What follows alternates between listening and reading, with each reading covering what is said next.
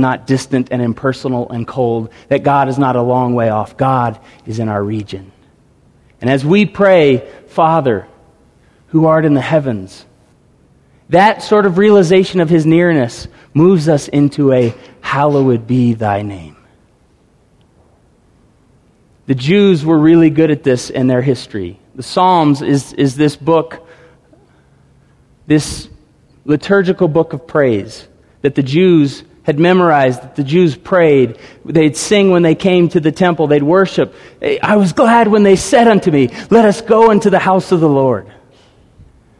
The Psalms, as they walked up to Jerusalem, the pilgrim songs. I lift my eyes to the hills as they're walking up to Jerusalem. They're making pilgrimage. They're ascending the hill of the Lord. These Jews practiced these prayers and they sang them and they hallowed his name ritualistically. This was a part of their worship. Psalm 95, they would have said, come, let us sing to the Lord. Let us shout aloud to the rock of our salvation. Let us come before him with thanksgiving and extol him with music and song. For the Lord is the King. He's the great God, the great King above all gods.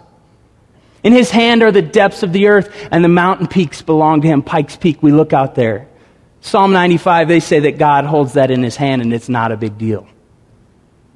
The mountain peaks belong to him. The sea is his, for he made it, and his hands formed the dry land. Come, let us worship and bow down. Let us kneel before the Lord, our God, our Maker, for he is our God, and we are the people of his pasture.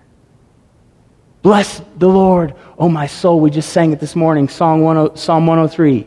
And all that's within me, bless his holy name.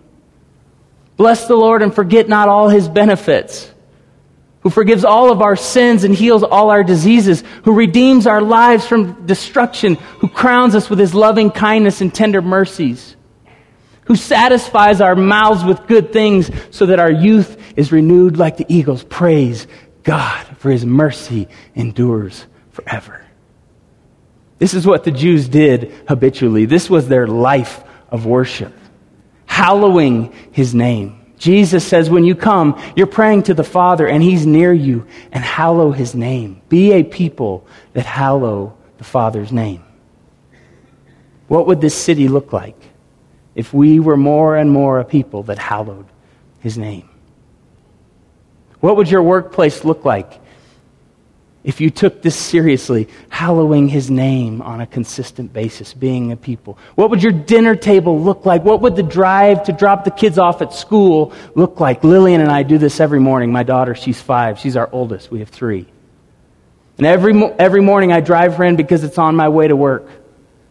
And we talk and we tell stories. And what do you have today? Oh, I have PE. Oh, I have music. I have Spanish. And we're all that. But then right when we get to the last stoplight, I say, this then is how he taught us to pray. And she goes, Our Father, and we pray it together. I want Lillian and Wilson and Wakely to know that we are a people that are called to hallow his name. We're a people called to worship our God and to talk to him about his greatness and to extol him. This is what it says in Revelation 5. That the elders and the angels and the 4 living creatures are right now, don't look now, but it's happening, gathered around the throne, throwing down their crowns and crying out, Holy, holy, holy is the Lord God Almighty. The whole earth is full of your glory. You alone are worthy to take the scroll and to open its seal, because with your blood you purchased men for God. You're worthy, God. Hallowed be thy name. There's no one like you. Not in heaven, not on earth, not under the earth. You alone our God, hallowed be thy name. Jesus taught us this. We're not making this stuff up. This is not a formula whereby we learn to manipulate God. This is the prayer that our Lord gave us. Father, in the heavens, hallowed be thy name. He moves on to the next statement. Your kingdom come. Your will be done on earth as it is in heaven. Use your imagination with me this morning. To pray, let your kingdom come, let your will be done on earth as it is in heaven, I want to suggest is to pray that prayer with a rope in your hand. We know that God is going to do something in the great future. We know that God is going to come and redeem. We know that God is going to restore. We know that God, you guys are pastored by Glenn Packiam. If anyone knows that God is coming to set all things new, it's you. We know what He's going to do on that great day. But to pray, let your kingdom come, let your will be done on earth as it is in heaven right now, is to pray that prayer with a rope in our hand. And to do everything that we can to pull that glorious future, that beautiful and bright and glorious future, into the very inglorious now. Let your kingdom come, God. Let your will be done on earth right now in our space and time as it is in heaven. Bring it forward into the present. God doesn't sprinkle His salvation and His goodness and His newness like fairy dust on us, is what we believe in Christian theology. We believe that we as agents, as image bearers, actually cooperate with God. That we participate in the bringing of His kingdom. And so as we pray, let your kingdom come, we pray it with a rope, and we do everything we can to try to pull that story that is going to be that story on that day into this day. Let your kingdom come. Let your will be done on earth as it is in heaven.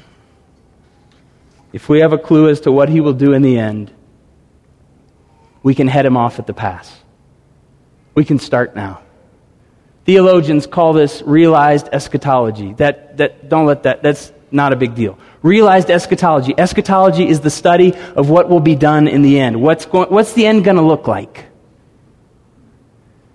Theologians say, let your kingdom come, let your will be done on earth as it is in heaven, is the process of realizing what's going to happen in the end right now. Realized eschatology. We get to be His agents. We get to be the one who call forth into the present, who play and pray and display His will in the present right now. His kingdom come on earth as it is in heaven.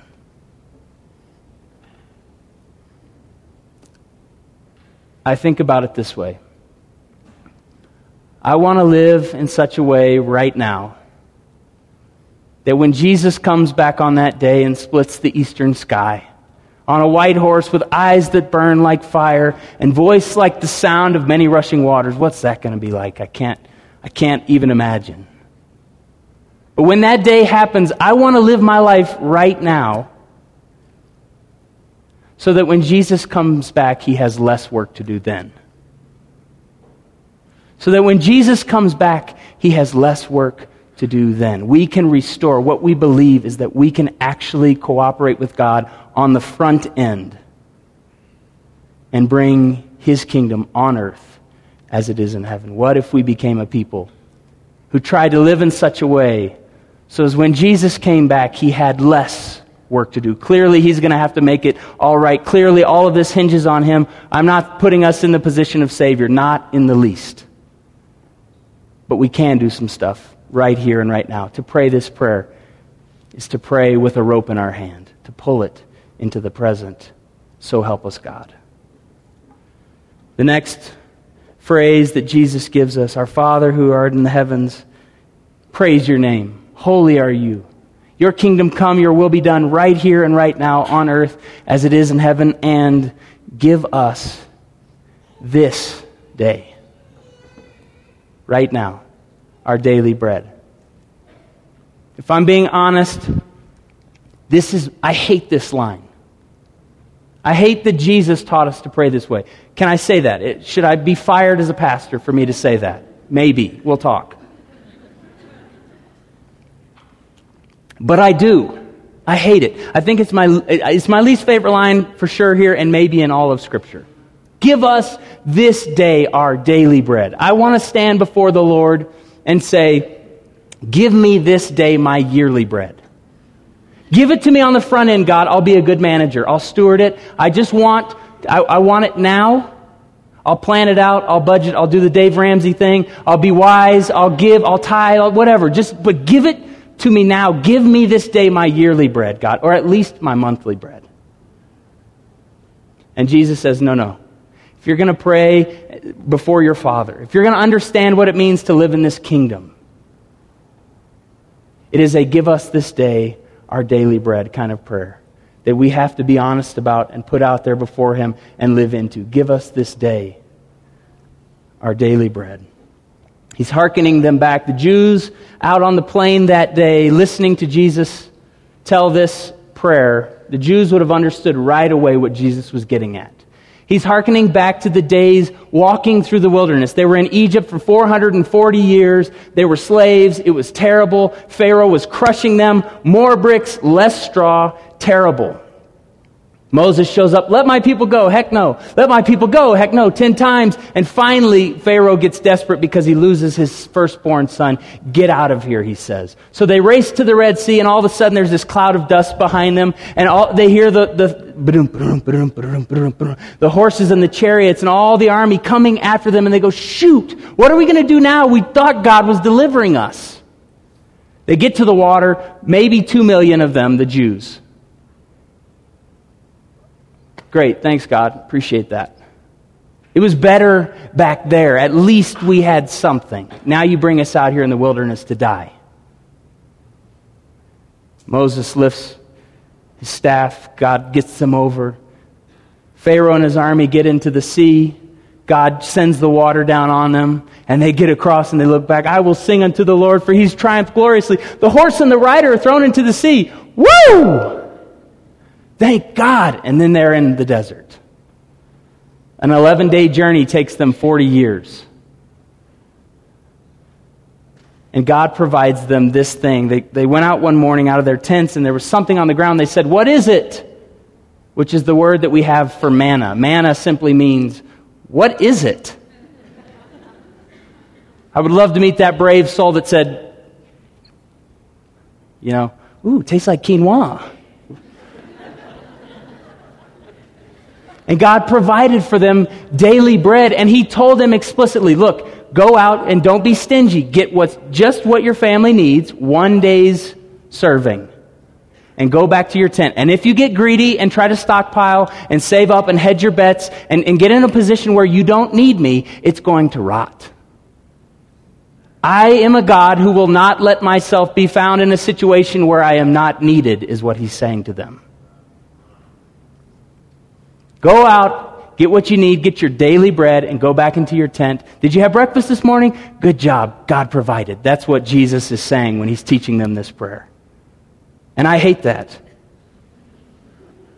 I have a little boy, Wilson. So Lillian's 5, Wilson's 3. Wakely, our other boy, is 7 months old. And Wilson has kind of been, Lillian came out sleeping. Lillian at 6 weeks was sleeping 12 hours through the night. Angel. The heavens opened and the angels were ascending and descending on Lillian. Wilson, not so much. He's 3 years old, and every morning still at 4 a.m. we hear our door crack. Dun, dun, dun. He jumps up in our bed right between us. We had to get a bigger bed just because this became a routine. Wilson crawls up in between us at 4 o'clock or 3:30. And about 5:30, I get right on my head. Dad. Dad.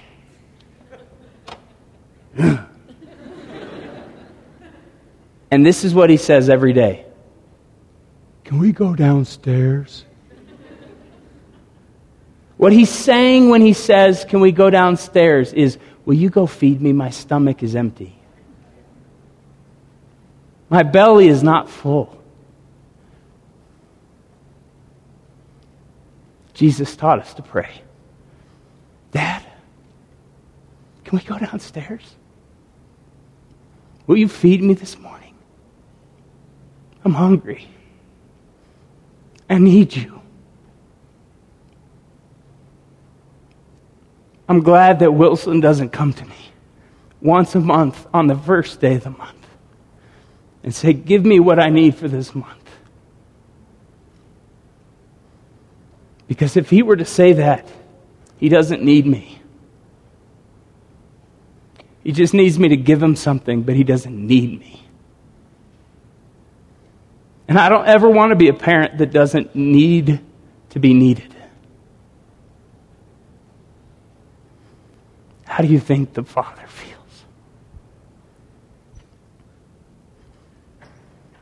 Give us this day our daily bread, because that means we have to look you in the face today.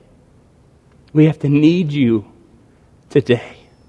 You have to be ours today. God will never let himself get in a position where he is not needed.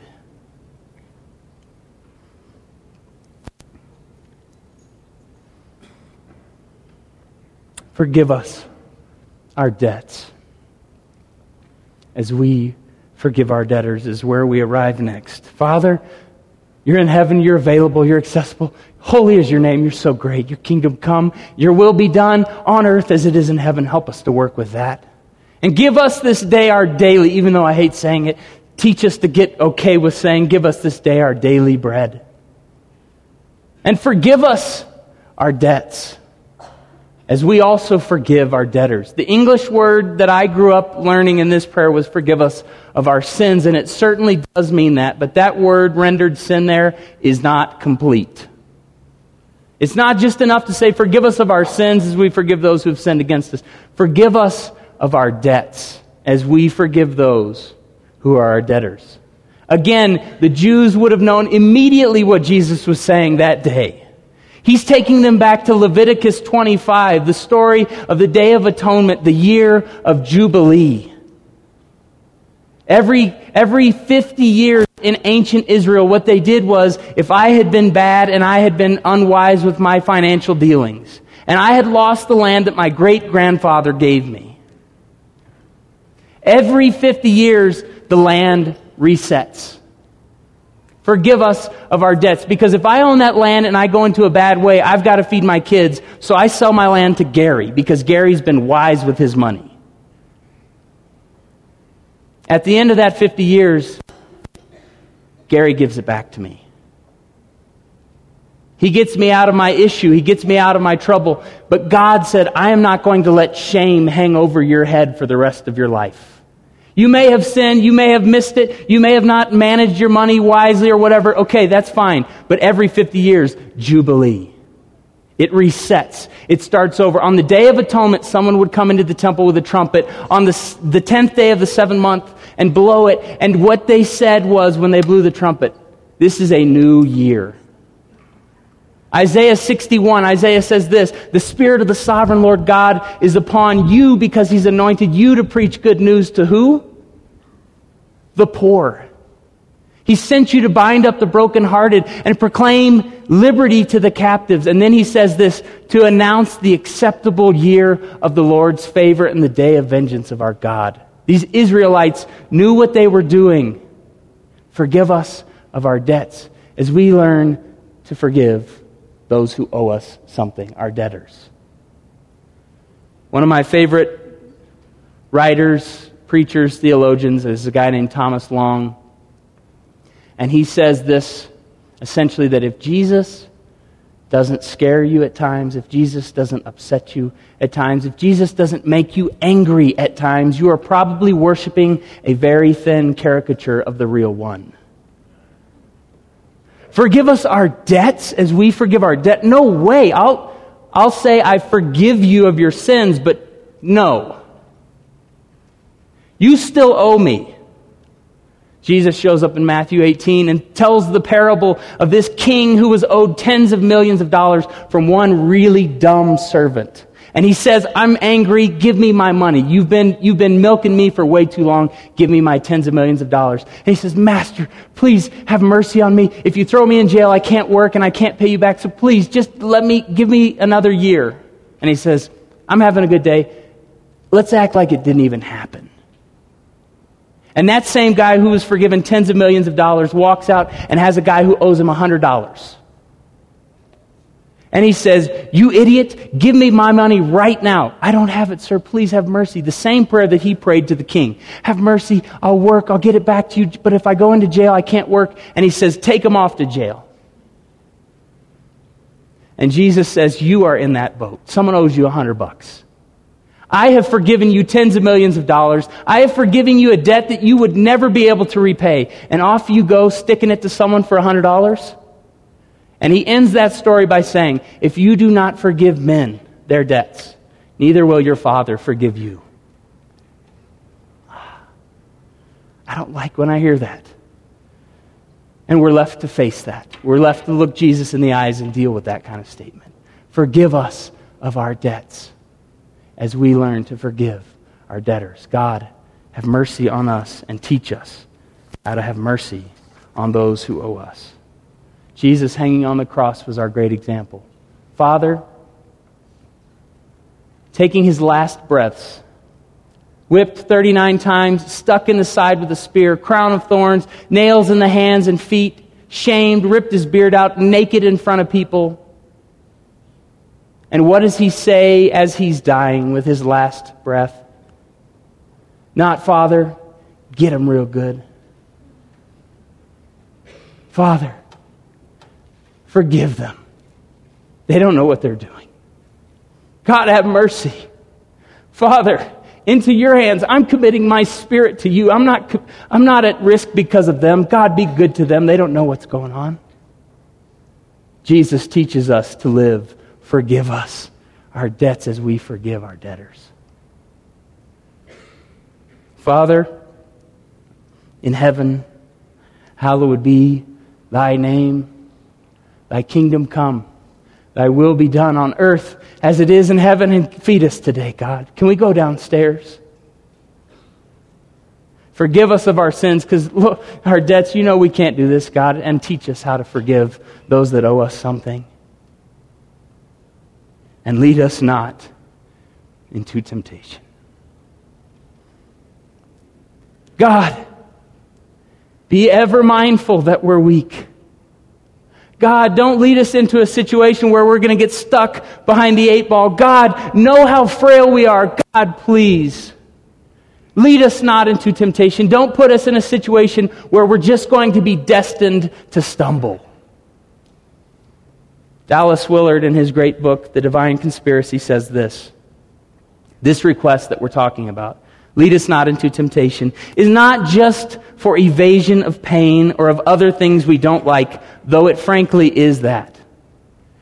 This expression expresses the understanding that we can't stand up under very much pressure, and that it is not a very good thing for us to suffer. God, lead us not into temptation.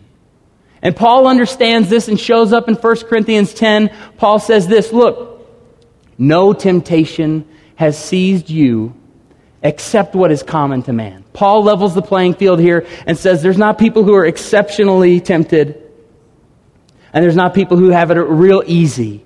He's saying no temptation has come your way except what is common to all of us. And God is faithful, who will not let you be tempted beyond what you can bear. Instead, in your temptation, He will provide a way of escape for you. Paul knows that our Father is not one who's looking to put a tripwire in our way to trip us up into sin. God is not a bad Father. God has never once thought ill of us. God has never tried to make us stumble into sin or tried to make us earn our salvation or whatever. God is a good Father. I would never try to set Lillian up or Wilson or Wakely to put them in a situation where they're bound to fail. And I'm an imperfect earthly father, says Jesus. And if you wouldn't do that to your kids, how much more will your Father in heaven not lead you into temptation? He will deliver you from evil, says Jesus. But He wants us to pray it. He wants us to ask, Father, please don't lead us into temptation. You know that we're weak. Help us. Give us strength. This prayer is the prayer that Jesus gave us. This prayer provides us lanes to run in.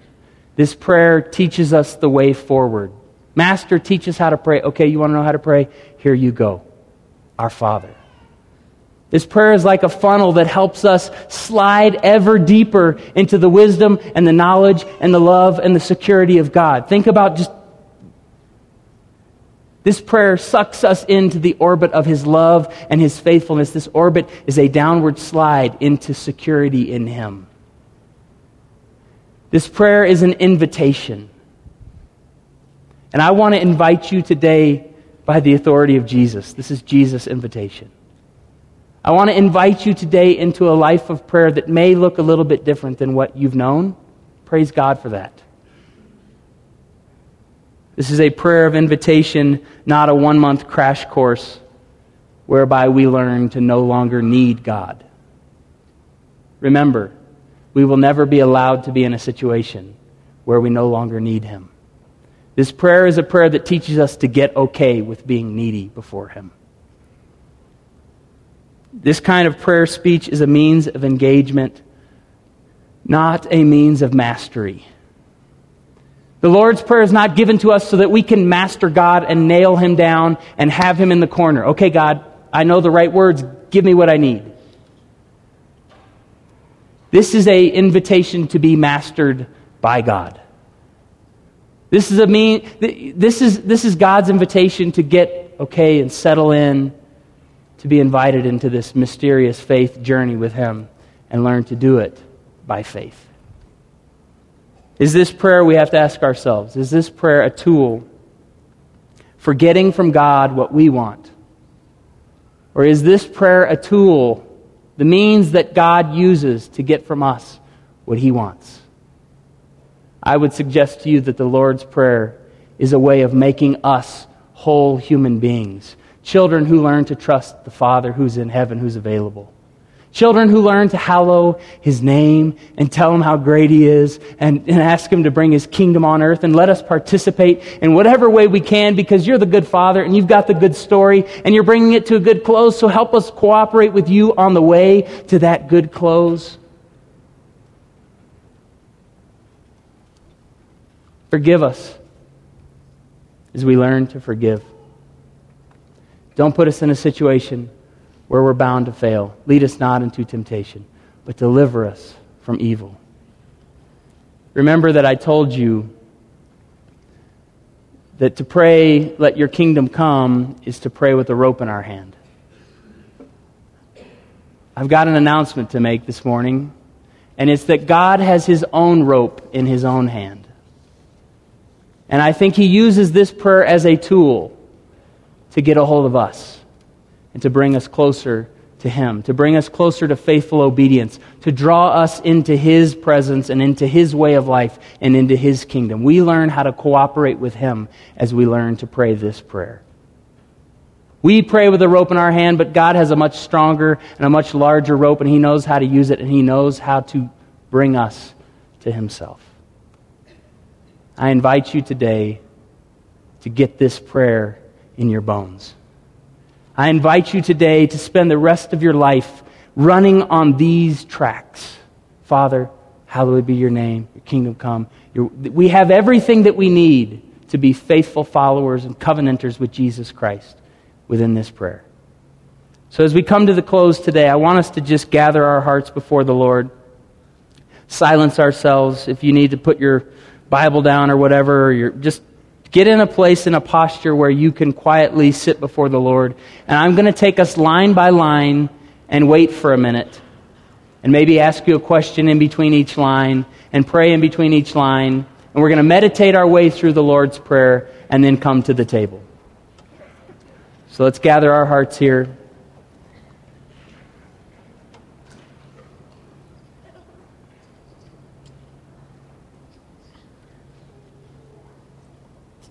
Father, our Father,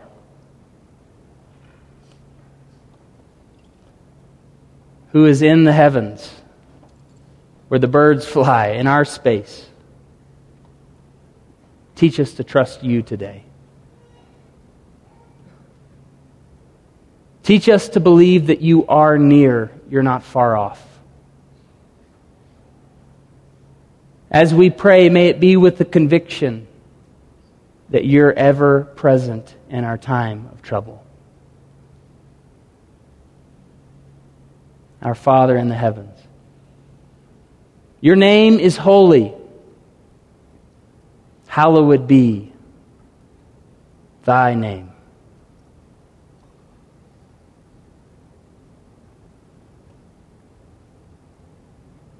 Make us a hallowed be thy name people.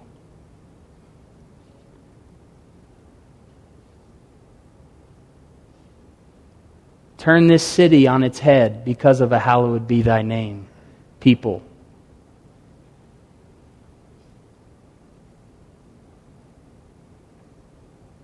Your kingdom come. Your will be done on earth as it is in heaven. Show us what it means to cooperate with you obediently. Do what only you can do, God. You're sovereign. You're in charge. You're in control. And because of that sovereignty, help us to respond with faithful cooperation. Show us what it means to pray this prayer with a rope in our hands. Give us today what we need for today. Teach us to get comfortable in that pace with you. Teach us to settle in to the dailiness of trusting you as children. Dad, would you take us downstairs? Help us to get good at praying like that. Give us this day our daily bread. And forgive us of our debts. We're in need before you. We bring nothing to the table. We're in need of your salvation. We're in need of your new creation work on the inside of us. And as you do that work on the inside of us, would you teach us to extend that same kind of debt forgiveness to others who may owe us something? Forgive us as we learn to forgive our debtors. And lead us not into temptation, but deliver us from evil. Lord, don't put us in situations where we can't get out. In every temptation, show us the way of escape. You know our frame. You know that we're needy. You know that we're dependent on your protection. Lead us not into temptation. Deliver us from evil. And Father, we come together as a congregation and say, yours is the kingdom. Yours is the power. Yours is the glory forever. Amen.